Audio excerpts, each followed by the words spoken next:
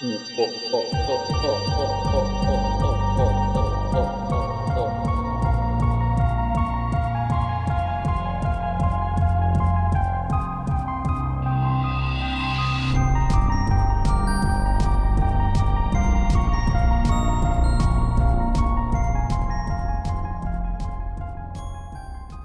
just say hello, friends. Hello, friends, if you are watching.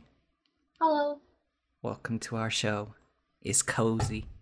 It is. Wait, I got 2 blankets. I got one for my feet and one for my shoulders, and I got my blob slippers on. Oh, good. What did you name the other one? This is important. My mom named it Pickles. We got Pickles and the Blobadook. The Blobadook, so good. Dynamic duo. So glad I could contribute to that. Oh Yes, my gosh. yes. It was great. All right. Well, hi, welcome to Wholesome Spooks. I'm Justin. And I'm Jordan. And today we're getting on that real nostalgia creep. We're turning the pages back. We're flipping on our CRT TVs. And we're talking about Goosebumps. Hell yeah. So I figure we'll talk about both the books in general and also the TV show. Goosebumps is huge. That's true. There's so many different like fields that they cover. So like where do you want to start with? What should we start with? What was your first introduction to Goosebumps? I can start with mine if you want to think, or if you know. I think I know. I'm pretty sure. So my introduction to the books was that I was in a GT program. You know, you're gifted and talented or whatever. Oh yeah. Humble brag, but oh wow. They didn't let me into that because I took the instructions too literally. Oh no. Which is kind of ableist of them, honestly. But yeah, they said I didn't think outside of the box enough. I thought too literally their instructions I followed to the T, and apparently that's not what they wanted. I think that GT program is just kind of a bad idea in general. Kind of bad. I think that I have a good example of that. Don't do that to kids. But I had a very sweet teacher in elementary school who would often hold like I don't actually know if this is good now. She would hold like little competitions in class, and the winner would receive prizes. She had her classroom, and then there was like a hallways like between another classroom that was just like lined with shelves. And so often like the prizes would be like, oh, you can take a couple of books and like keep them, because she'd had them forever. And so I think she gave me like 3 to 5 different Goosebumps books. And so that was my first introduction to the books and to like horror in like text format, I guess. That's cool. Yeah. And then the TV show, I think we had like, I don't remember who. We had like family friends with kids that were like slightly older than us, and I think they were into it. So whenever we would hang out for extended like, you know, babysitting times or whatever, parents would stop by ye old Blockbuster and pick up a couple tapes. Hell yeah. And then my grandma also had the one with the tower on VHS. Okay, yeah. That's cool. Yeah. I miss Blockbuster. Me too. That's how Blockbuster's how I got started on the TV series too. But the books, I remember going to a book fair and Stay Cheese or Die was there. It's also my favorite episode, so I got the most notes on that episode. But okay. The book was there, and I just remember the cover. I thought it was so funny. Now that in hindsight, it's not like a funny cover, but I thought it was funny. It's kind of creepy. Yeah, the barbecue. Yeah. And I just started reading them then. I never read all of them. I never read all of them. There's a lot of them. There's so many. So I did not read all of them, but I was in like the reading programs through the library. Right. So I would read like tons and tons of books a week. So I would always like Goosebumps was one of them. Not my intro to like horror books, literature. I forget the name of the book now, but the second you said that, I remembered it had like a haunted house on the cover, and then like a cat with green eyes, like a white cat with green eyes on the cover. But I don't remember the book now. Huh. So if anyone can figure that out, I don't know. I don't remember at all. I don't even really remember what it was about. I just remember the setting was that it was cold outside. That's all I remember anyway. Huh. Yeah, and then Blockbuster for the TV series. Yeah. Were you immediately a fan of like either or both when you got into it? No, not really. I wasn't. They were just something I read and watched. I wasn't like, these are my favorite thing. Right. Whenever I was younger. And then as you get older, I think the nostalgia, it's like, I love Goosebumps, So it's like I've rewatched the series like several times. Mm-hmm. So it's just like one of those things you go back to and you're like, man, I remember being a kid and like watching and reading these things. Right. I feel like I got into the TV show, or like it was thrust upon me when I was really young. So like there were a couple of them where I could watch them like no problem. But then there were like 1 or 2 episodes where I was just like, maybe not. Like, it's the ones that like that flashbulb memory where you're just like, I am never going to forget this. Yeah. There are a couple of those. There was one, it's like the Werewolf Lake, I think. Yeah, you've mentioned that one before. I think my parents rented it, and then they were like, oh no, it's too scary for y'all. Y'all can't watch it. But then the one that like really tripped me up was that like super weird one where the kids like eat the prune cookies, and get super old. Yeah, ooh, that one's freaky. I don't like that one. That one has big Junji Ito vibes. Like it's so weird. Yeah, there was a show on Disney, not Goosebumps, but that sticks out to me, like an episode I was scared of. Goosebumps, none of them made me like horrified. Right. But there was an episode of the show, I think it was actually called So Weird or something like that. I don't know. It was like they lived in a town and like weird stuff happened, Mm-hmm. But there was an episode where it was like, what if every choice you made the other choice in a different dimension? And that's still like, I still have weird nightmares about that episode because there ended up being like several versions of herself that like chose the other juice or like chose this, and oh no, it freaked me out. It freaked me out so much. Oh no, that's a kind of like existential and cosmic horror that like yeah. My little kid brain could not handle it. Right. I still don't know if I could handle it. I cannot. I have a question. Okay. This was another way that I experienced Goosebumps, and I don't know how common it was. But when I was in middle school, for like a year or two, they hung up these like super tiny CRT TVs like in every classroom, like from the ceiling. And they used them for like homeroom and stuff whenever I don't know, there were like dumb like lessons you had to learn or whatever about safety, or like, so they sometimes did announcements on them. But it was patched through the library, so like on Halloween, I think they actually aired an episode of Goosebumps like to the entire school from a VHS. What? That's so cool. It was super neat, and like obviously like depending on who your homeroom teacher is, they could just be like, no, I don't think y'all are watching this because I don't want to hear it. But luckily my homeroom teacher, who I cannot remember the name of, was super into Halloween and stuff, and so she was like, hell yeah. Was this elementary school you said? No, it was middle school. Oh, okay. No, I don't.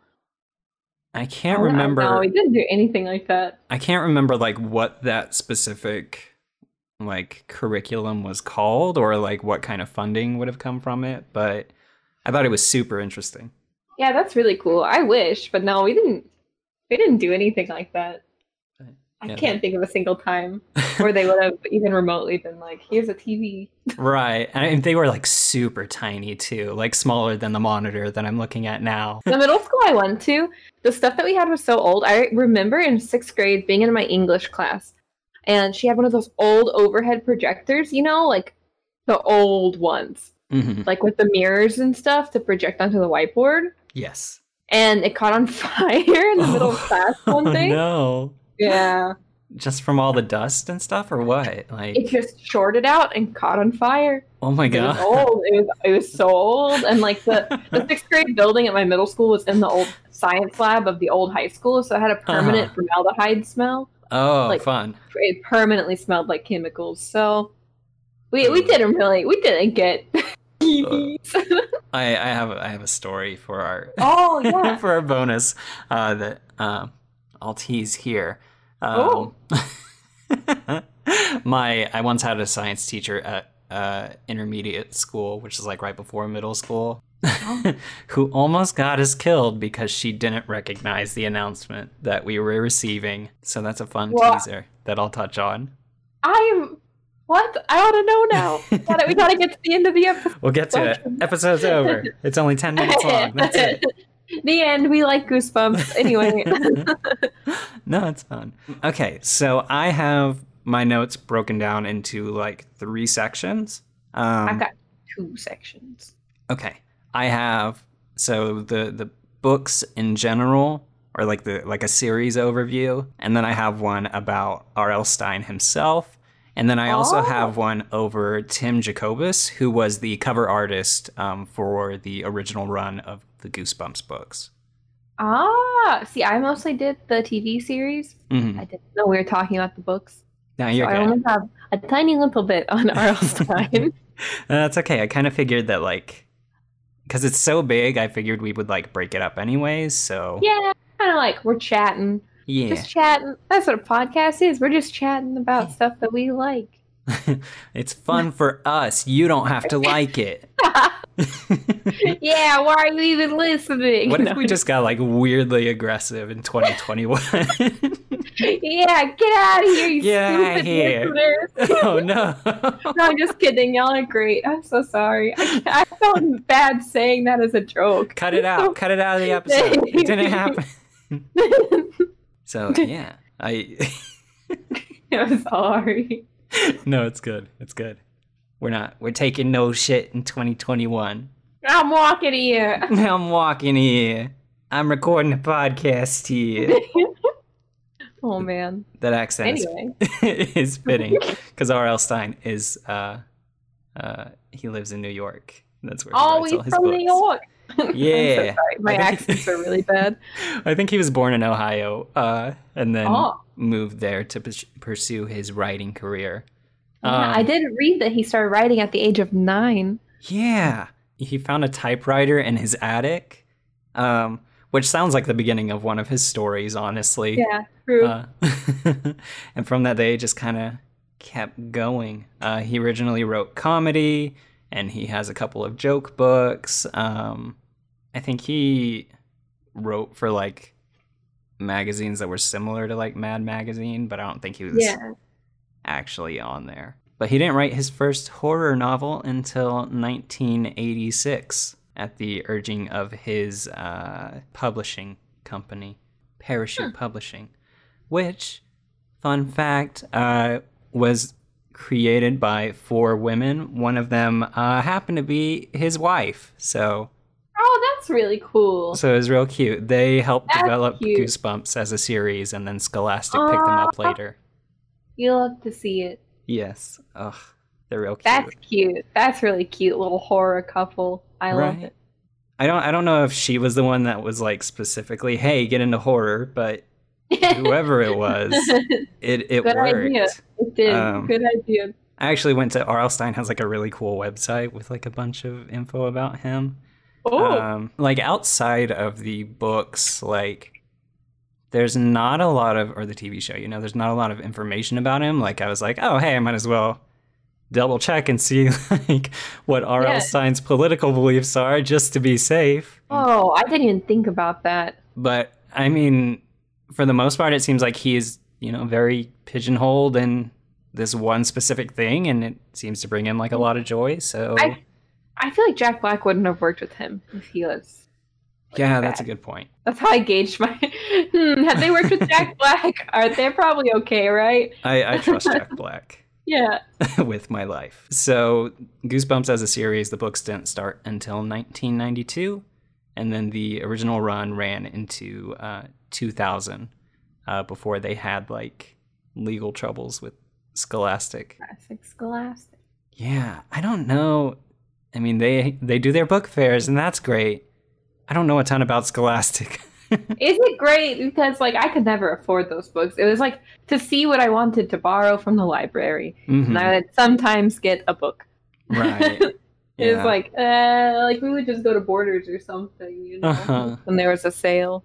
So sad. Those fairs were so exciting, and then it's just like I have no money. Yeah, I am child. I can buy nothing. Meanwhile, like Richard over in Class B is like, I'm gonna buy this foot-long pencil and pretend it's my dick. What? They did that? Oh yeah. No. I went to a weird elementary school, so that never happened. I mean, yeah. My elementary school was small. It was like a public-private school, so it functioned like a private school. So you had like a waiting list to get in. Oh. But it didn't cost money, and so we did like archery, and like it was smaller, and we did like it was really cool. There's a cool elementary school. I attribute so fun. Most of my brain smarts I attribute to that elementary school. Because I don't think regular public school would have done it for me. I would not have been able to focus. Right. You hear that? If you don't like our podcast, Mariah's going to come after you with a bow and arrow.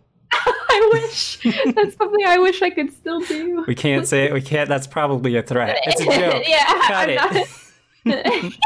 Oh, no. This whole podcast is us threatening people who listen to the podcast. It's fine. It's fine. Hypothetically. That R.L. Stine, his website, I don't think has been really updated too frequently since 2016. And a lot of the articles and stuff that I found kind of reference that time period. So as of 2016, according to him, he has written over 330 books. Oh my God.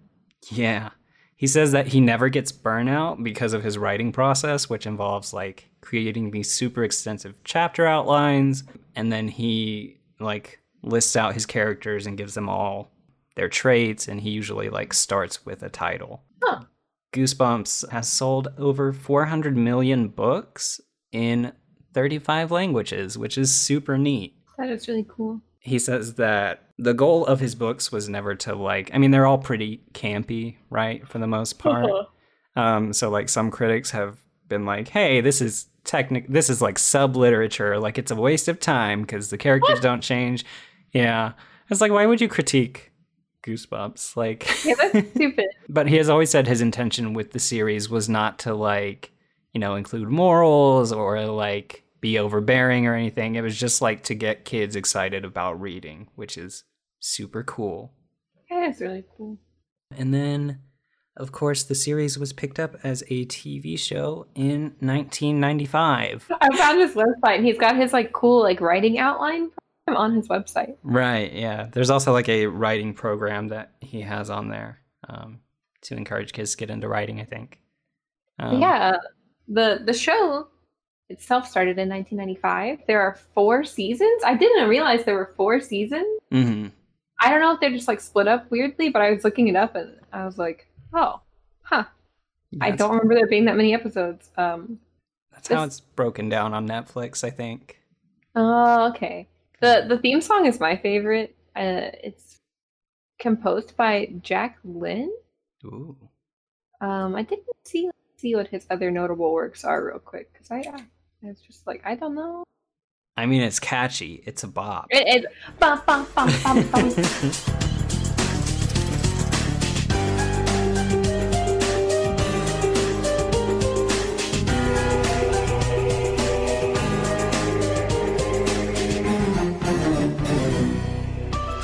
I think, like, I don't know why the image of that woman on the billboard, like, dissolving into like a creepy version of herself is like kind of scarier than anything that the show does. I like the dog with the glowy eyes. But he composed Good Witch, so. Oh, okay. Yeah, and RoboCop the series. There was a RoboCop series? Apparently there was a RoboCop series. Huh. I did not know that. But he is Canadian. That's another thing about the series that I found interesting that I took a lot of notes on when they were casting. So the series itself is a Canadian series. And one of the things that they said they had to have was everyone who was in and worked on the show had to be Canadian. So like in an interview, they asked one of the character creator people, it's like that they use like every Canadian kid, and he said whenever they go to like book signings and things like that, American kids would be like, "I'm an actor, I want to get involved in Goosebumps," and they would be like, "Oh, I'm sorry, you're not Canadian," and like. Ryan Gosling is Canadian? Yeah, Ryan Gosling is Canadian. I had no idea.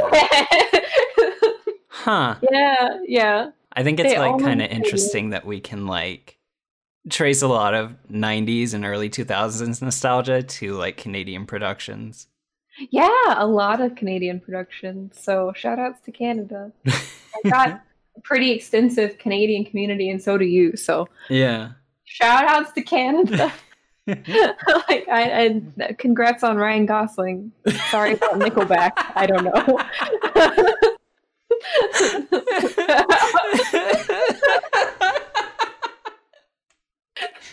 I don't know why that was so funny.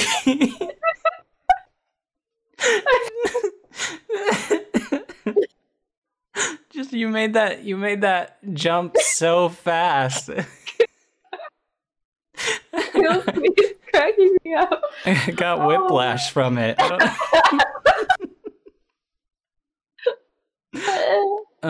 Canada, you're great.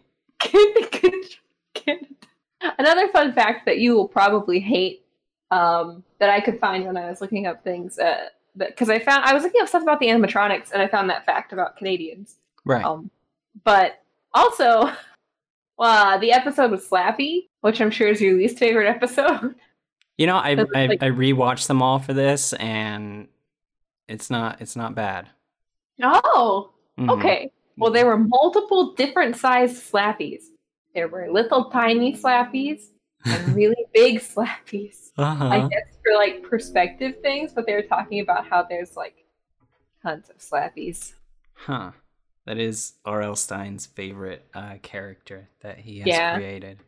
Yeah, so there are tons of Slappies. Those were my favorite like fun facts, but I also wanted to talk about like our favorite episodes, or like our most impactful episodes, like things that really like, for me, upon rewatching, some of them were creepier as an adult than as a kid. Right.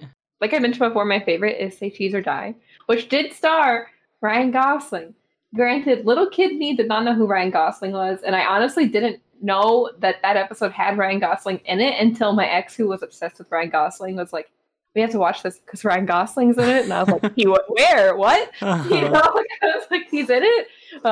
Yeah. So in that episode, they find a camera, and they're like, "Can this predict the future?" Because whenever they take pictures of people with it, it shows horrible, tragic things happening to them. Mm-hmm. But that's not even the scariest part of this episode. You said you rewatched all of them. So do you remember Spidey? Oh, Spider, the tall guy who's like stalking them the entire episode. He's the creepiest part of the episode. He tries to take them prisoner because they have this camera that shows people like dying or whatever in horrific ways. Mm-hmm. And then they end up taking a picture of him, and he sees it, and he gets so scared that he dies.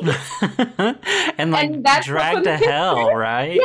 Yeah. And it's like, what is happening here? Yeah.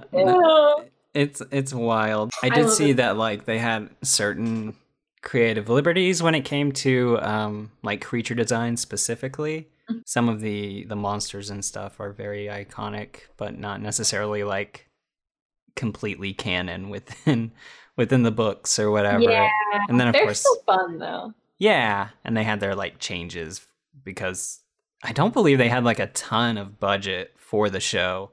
Yeah, I was reading interviews, and they didn't have a ton of budget, but they also didn't have a ton of experience working with like newer animatronics technology. Huh. So a lot of it was the people they hired focused in like monster makeup, and they were learning animatronics. So they like kind of were getting into it. They could do puppetry, they could do animatronics, but they said some of the stuff was still old, so they couldn't have the visual effects that they were hoping they could have, but then also some of it was new, so they were like learning how to use it. So I think it was very interesting.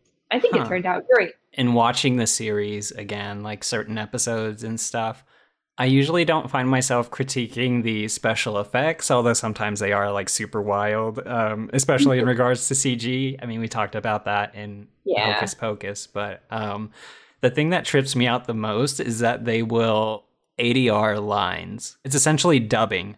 Like, oh, okay, yeah. You do notice that a lot in this. So it's really, especially like, I feel like girl characters usually, like younger ones, they'll like dub over it. And so like the lines feel kind of stilted and like it's just weird and awkward. And like, that's always what trips me up the most about it. I don't know why they did that. I completely forgot that is something I noticed. Mm-hmm. But yeah, I don't know why they did it. The acting is not its strongest suit. I think people come for the monsters, and like that's what you get.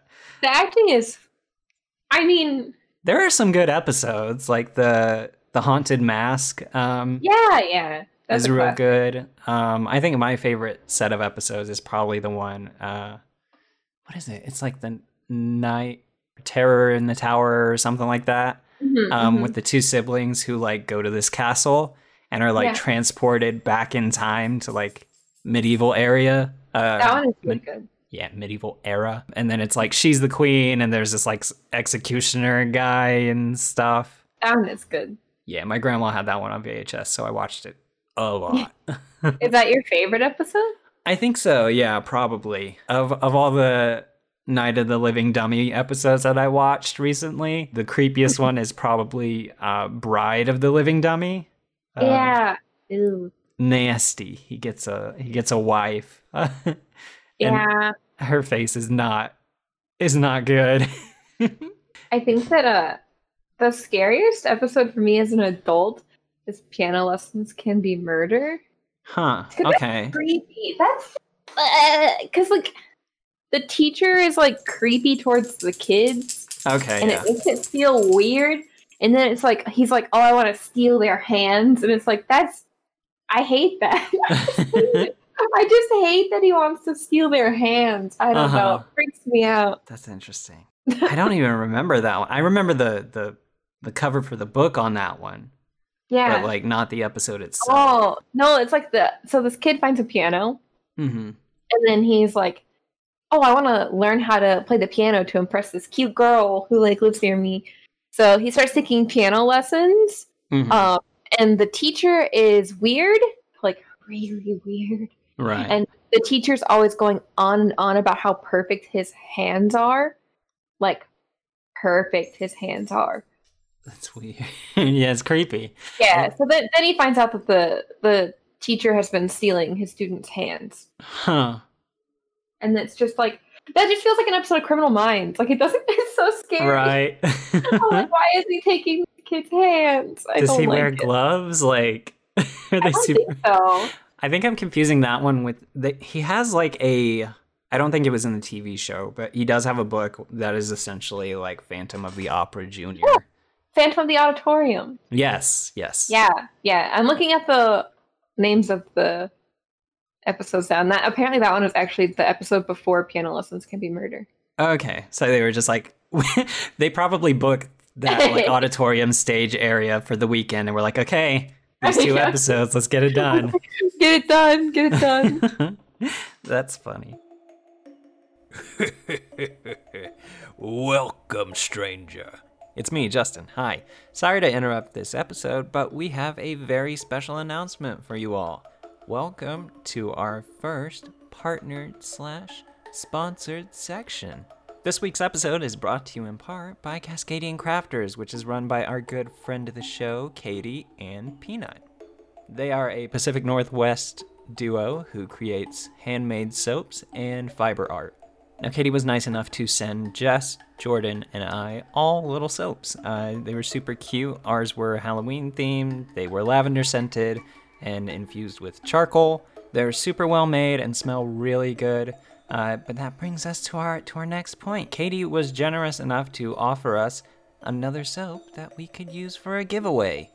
Now, you can find more info as well as a review by Jess on our social media channels, but the gist is this. Just make sure you're following us and Cascadian Crafters, share that giveaway post, and then maybe leave us a review or leave a comment on the unboxing video, and then we'll DM the winner. Now, this particular giveaway is locked to the US only, but it's as simple as that. So again, check out Moxie Inc. and Cascadian Crafters, and we'll let you get back to that episode. Thanks, y'all. If you want, I can talk about the book covers and the art on that? Yeah. Let's do that. So as I mentioned, I don't remember much about Piano Lessons Can Be Murder aside from that cover.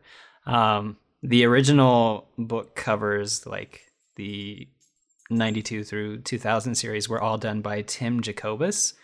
He is a cover artist and a graphic designer and an illustrator, all this good stuff. I mentioned the kind of legal troubles they got into.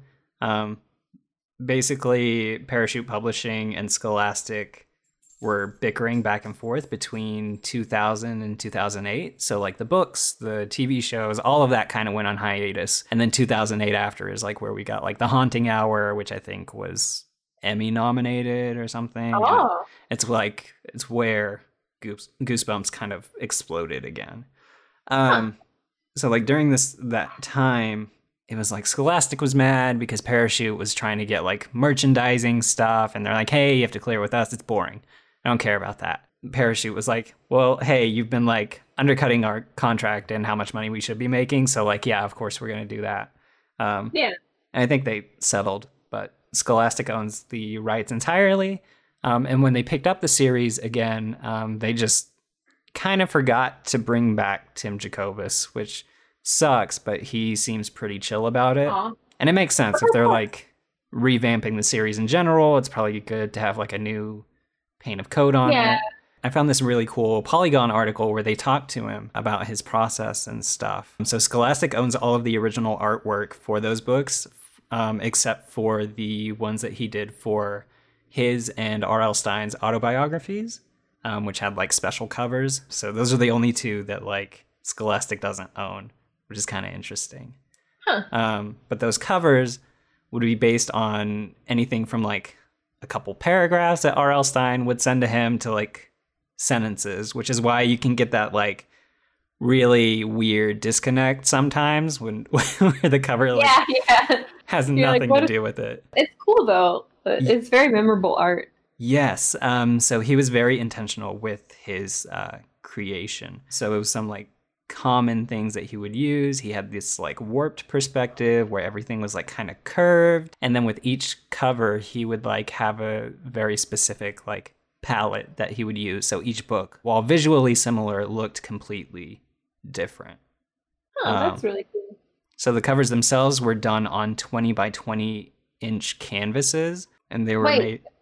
Does he still have those paintings?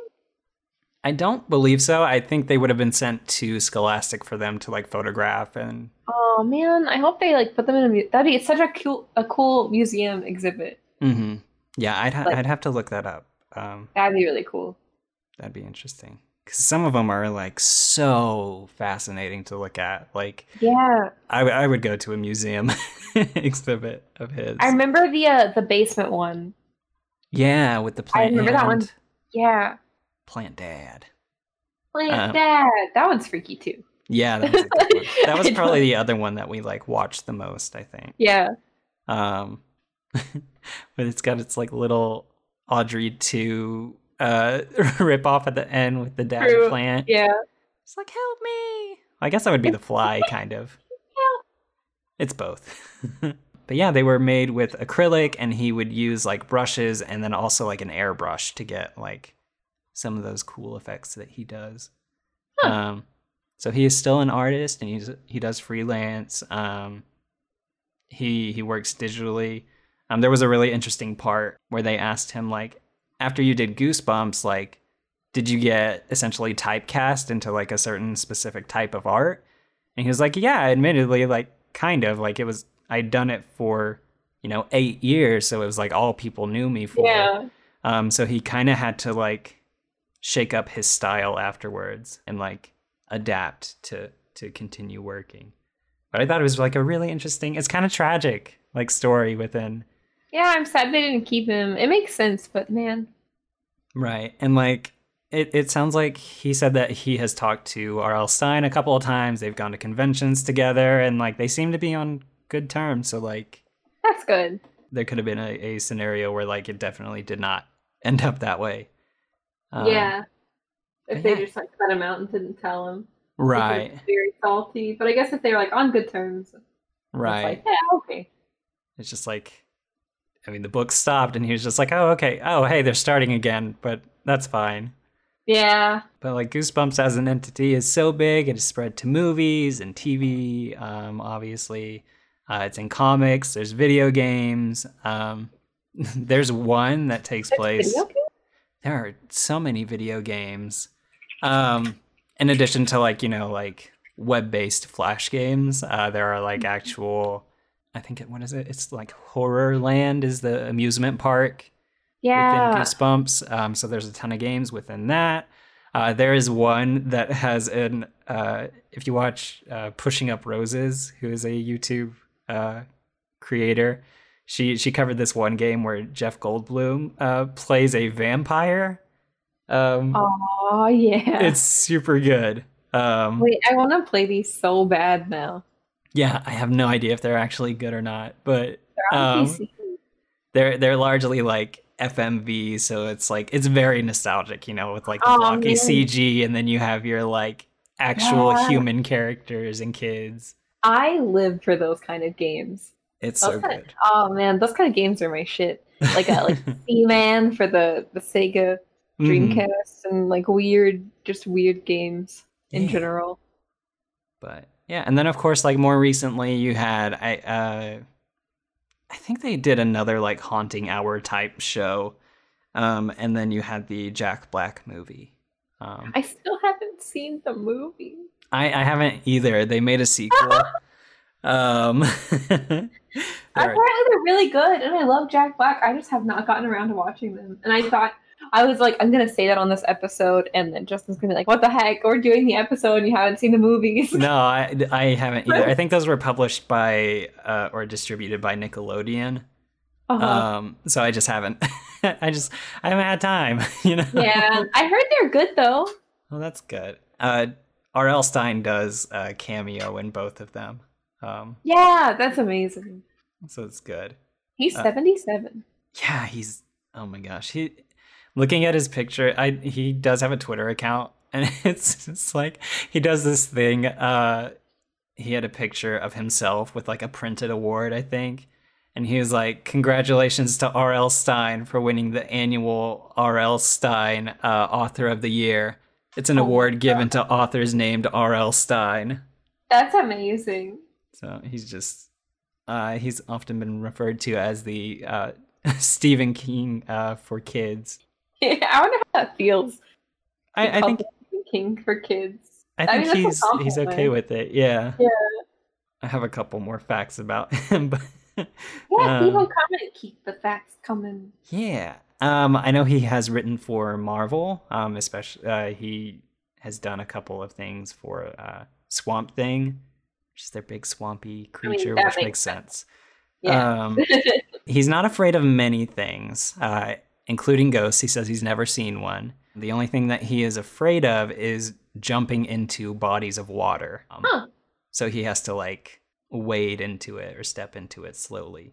That's fair. He said his family makes fun of him for it ruthlessly. Oh yeah, I don't jump into water either, so me and him have that in common. But I'm afraid of a lot of things. And his son is a musician. That was it. I've read a couple other of his series outside of Goosebumps, like Fear Street, which was the original horror series before he got into Goosebumps. And they're more targeted towards like teens and, slightly edgier, a little dark.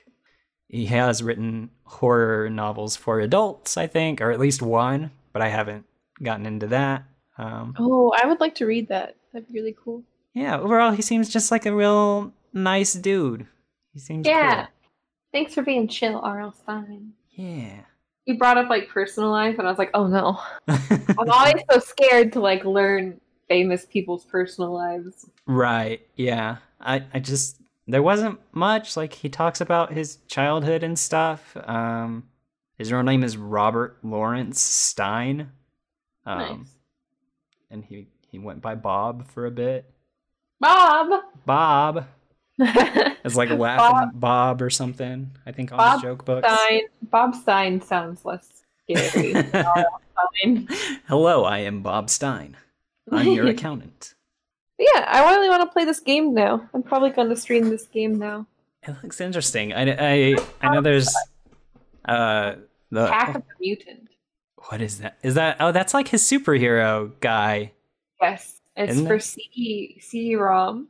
Uh-huh. Computer game, Goosebumps Attack of the Mutant. Looks like a weird Batman. That's actually Adam West. Is it? Yeah. Oh my god. It's like there's a game. There's a game. So. Oh, that's amazing. It looks real interesting. It's because it's like one of the more boring episodes. Honestly, it's like a 2-part. It's about this kid who like accidentally writes himself into a comic, and it becomes like real life. I'm gonna send you an image while you talk. Okay. I did see notes about that one. They were surprised that they got Adam West because after he did Batman, oh my god. All right. This is a very interesting image. After he did Batman, he was like, I'm never wearing tights again, which I guess is understandable. And then they were like, we got him. And they put him in tights. Is Adam West Canadian? Wait, he has to be then. Canada has everyone. Oh, wait, I gotta look him up. Maybe he's not, and they like loophole. Right. Huh. No, he's from Washington. I guess maybe they were like close enough. Okay. They were like, we need a superhero type. Yeah. That makes sense. He was 6'2". Haha, I caught them. Not everyone was Canadian. I'm gonna sue them for emotional damages. Is Ryan Gosling Canadian? Okay, yeah, he's Canadian. That's crazy. He's Canadian. Man. You can like kind of pick it up when they're talking, right? Like as far as accents and stuff. I'm thinking like I feel like I've met so many Canadians, I don't know they're Canadian until they like mention it being cold or something. Uh-huh. And then they mention being Canadian, I'm like, oh. Mm-hmm. Or they mention like some kind of weird food, and I'm like, huh? I've never picked it up from the accent. Uh-huh. Huh. That's interesting. Because they also had, what was it? Scary Stories to Tell in the Dark? No. Yes. Yeah. Wait. No. Wait. Are You Afraid of the Dark? Afraid of the Dark? Yeah. That's the one. That was another prevalent Canadian horror show. I forget. I think it was Fox that owned Goosebumps for a bit, and then I know they were airing episodes on Cartoon Network for a while. Yeah, not horror, but Canada also has Totally Spies. But that puts us into bonus content. So. But yeah, I don't have anything else to say. Every episode's kind of fun. Some episodes are boring. I will say some episodes, as an adult, you're like trudging through them. Right. You're like okay, but then some of them are so delightful that it's just like it's just maybe I have the nostalgia filter. Like maybe it's like if I told someone to go watch Wishbone, they'd be like, "Why? Huh? Why am I watching this? I love Wishbone." Is set in Texas. Oh yeah, Wishbone is good. I'll make it. Kind of scary. Kinda, a little bit. Yeah, they had some of that. Wishbone episode win. We could do their Jekyll and Hyde episode. Yeah, or the episode with those things I showed you. I know I sent those to you that one time. Oh, the things that come out of that well. I still have nightmares about them, but I sent that picture to everyone. And everyone I sent it to is like, why? Why am I looking at this? Yeah. I think it is such an endlessly like fascinating topic when you're talking about like children's entertainment and horror specifically. Because I feel like, I don't know, maybe the generation like ours and maybe like the one after, they made a much more concerted effort to like shelter content or censor it. I think it's interesting, like all the workarounds, and then like I don't know. I feel like there's not any children's horror right now. Like I can't think of any. Maybe someone will correct me, but I can't think of any like children. Like when I was a kid, I had Goosebumps. I had Courage the Cowardly Dog. Oh yeah. You know, ooh, I would love to do that. I would love to do that. Mm-hmm. But like I had like horror that wasn't just like adult horror when I was a kid. I can't think of anything recently. I mean, I guess you could say like I mean, Scooby-Doo is an ongoing thing that comes up back and forth like every couple of years.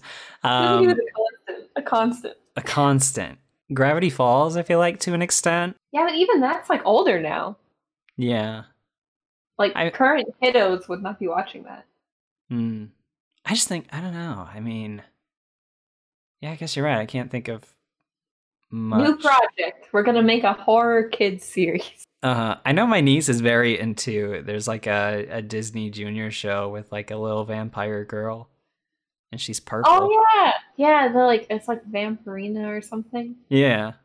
Something like that. I guess that's probably why like kids who would like horror latch on so quickly to like Five Nights at Freddy's and stuff like that. And like Bindi and the Ink Machine. So I guess it's more like horror games for kids now instead of horror series for kids. But I think kids nowadays would probably really like horror, like kid-friendly horror. We're not going to cover Five Nights at Freddy's, are we? Well, now I want to. I wasn't thinking about it, but now that you mention it. That'd be interesting. I like the first Five Nights. I will admit, I liked the first Five Nights. I played the first Five Nights, and I was like, this is really neat. And then that was it. And then it blew up, and I didn't notice because I wasn't using the internet as much. Right. And then I noticed, and I was like, what? It's like, why do all these small children like Five Nights at Freddy's? One time, I guess we're like going off the beaten path here, but one time I worked at a game store. This little girl came in. She was probably like 8, maybe 8. And she came to me and she was like, oh, I have a question, like where this game is. And I was like, oh yeah, what are you looking for? And she said, I'm looking for the game Yandere Simulator. Oh, and I said, oh no. And I said, that's not a physical game. And she was like, oh, okay. And I went to her parents. I was like, she should not be playing Yandere Simulator. Yeah. Like, I was like, oh no. They had no idea either. They were like, what is that? And they were like, I don't even know what that means. And I was like, oh no. Right. Oh my gosh. Oh God. That's wild. Yeah, I was like, oh gosh. Too much for that little kid. I'm looking at the video games now. I know the 2008 one is like just full of mini games. And then it looks like, I'm sure there are some based on the movie and stuff. Oh, there's one that came out in 2020. Is there really? I should know about that from my job. It's called Goosebumps Dead of Night. Yeah. I guess kids still have goosebumps, but like there should be new horror, you know? Let's see. I'm going to go through the list of Goosebumps books and just kind of find like the most ridiculous titles now. This game has Big Clown. Pyramid Head? Oh no, it's a wolf. So blind. Pyramid Head. That would be Move Over Dead by Daylight, crossover of the century. Wait, I'm going to send you the picture I got confused about. What is this green thing you've sent me? Oh, that's from the same game. That's from the other game. Is that the dad from? Oh, I think it is. That's so funny. Oh, okay. Yeah, from far away. Okay, I'm very blind. With him with him nose turned up, it kind of looks like. Okay. It's like Pyramid Head. It's not though. There are little gnomes apparently. I'm just looking at pictures of this game. But yeah, I want to play that other game. Oh my gosh, there's like a cute little animated Jack Black. Cute. Oh, that's cute. That's funny. You know what? I don't. Not to bring us like too far back to the episode, but it's like I feel like I don't remember any of the necessarily scary books. I just remember like the super weird ones. Yeah. Like which one? Like, which weird one? Like there's one where, because I've got them all pulled up now, right? It's called Why I'm Afraid of Bees. And it's like The Fly, essentially. I mean, obviously R.L. Stine has admitted that like he takes a ton of influence in his work. That one's like The Fly, where a kid accidentally swaps bodies with a bee. I have never read that one or heard of that one. I want to see the cover for it. That's usually how I remember them. Mm-hmm. I remember all the Monster Blood ones because it was like someone would eat it and they'd turn giant. I've never seen this book before. I think my favorite book probably is The Cuckoo Clock of Doom. Yeah, that's a good one. I haven't watched the episode yet because I'm like kind of worried it wouldn't it wouldn't like meet the standard. The acting is but it's like I remember the last time I watched that episode specifically, and I just remember being like a big question mark. I was like, what? Huh? Like I didn't remember any of it, so I was just like, what am I watching? That one would be like, I'm sure that one, like some of those episodes had to have been like an absolute pain to shoot. That one I'm sure would have been like difficult for casting because you're just getting increasingly younger kids. Yeah, it's okay. They have, and I quote, "Don't worry, we used every Canadian kid there was." Every single one. And all of the children in Canada, they were used for the show. I can't believe our friends haven't told us about their experience. They were cast in Goosebumps and didn't even tell us. I guess they would have been too young, kind of. They're the baby in the background. They were the baby. The one where they turn into dogs is weird too. I was just about to bring up that one. Oh my god. yeah. Because they're like trying to get a tan. Yeah. And then it's like their parents were like scientists who were trying to turn dogs into children. Weird. The adults in these are always so freaking weird. They either want to like steal the children or steal their hands or turn the dogs into children or like they're a plant daddy. And like, I like, but the dog one is so weird. Like, oh, hey, I'm just going to get a tan. Oh, they disappeared. But now there are tons of dogs everywhere. And that's it. That's the plot of the episode. Oh, jeez. Which, like, it's funny because that one, the cover, I think the kid looks kind of like a monkey because I think the way the ears are done. Oh, yeah. And so I get, like, big Jumanji vibes. When the kid starts turning into a monkey. There's the one where I guess all the ones I remember are where I remember all the furry books. There's the one where the kid accidentally turns his sister into a rabbit. Oh yeah. I vaguely remember that one. And then of course Say Cheese and Die is like probably the most iconic of the. I love that one. The book is definitely better than the episode. I don't think Mr. Gosling was in his prime at the time. but I did see, like, there was one interview I read, I think, where they were talking about working with him, and there was, like, a scene he was struggling with, and the director was like, oh, don't worry, kid, you'll get it. You're going to be a big star someday.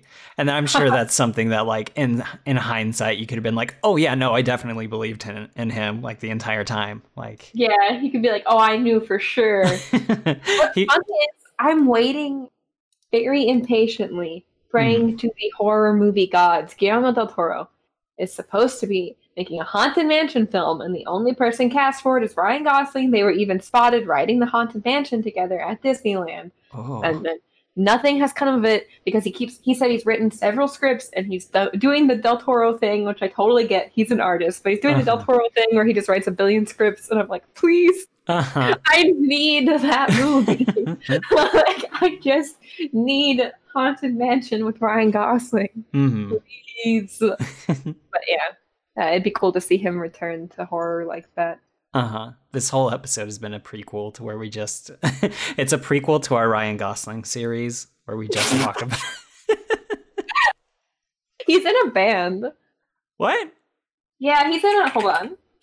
He's like a really good singer. I know I have way too many Ryan Gosling facts. He's in a band called Dead Man's Bones. That's just La La Land isn't real, right? I've never seen La La Land. I haven't either. I love both actors, but the music's so freaking boring. So boring. Oh, that's what it's about, though. How can it be boring? Like, I heard the score and I was like, it's like somebody took all the big musicals, put them through an algorithm, and we're like, make it a movie, and then they did. And I just. Anyway, that's my rant, my Ryan Gosling rant. But yeah, it's a good series. Check it out. Or some of the episodes. Check out some of the episodes. Read the books. Those are fun. If you got like a little cousin or something and you want to get them into a horror, a little sibling, I think Goosebumps is a good way to do that. Because they're not actually like too scary, and it's just like, I think you pick up the language more than anything.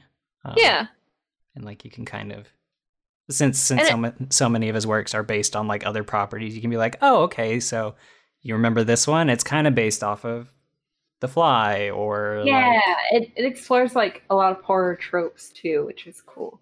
Like introduce people to it. So thanks, R.L. Stine. Yeah. Thanks, Bob. Thanks, Bob. Thanks. Now it's time for bonus content. Yeah, is that gonna do it for us for the main? Yeah, the main course. Yeah. All right. Thanks for listening. I'm going to tell the story about how I could have died. I'm excited. And we'll see you in the next one. Goodbye. Thanks for listening to Wholesome Spooks. If you enjoyed this episode, be sure to let us know somewhere on the internet, and maybe share the show with a friend. If you have a suggestion or a future topic you'd like to see us cover, you can hop on over to our Patreon, where you can unlock exclusive bonus content and do just that. Thank you to Cascadian Crafters for reaching out to us. Don't forget to check out our social media for that giveaway. And as always, if you could leave a review on iTunes, it'll definitely help us get our show off the ground, and we super appreciate it. You can find us on Apple Podcasts, Spotify, or wherever you find podcasts. You got goosebumps yet?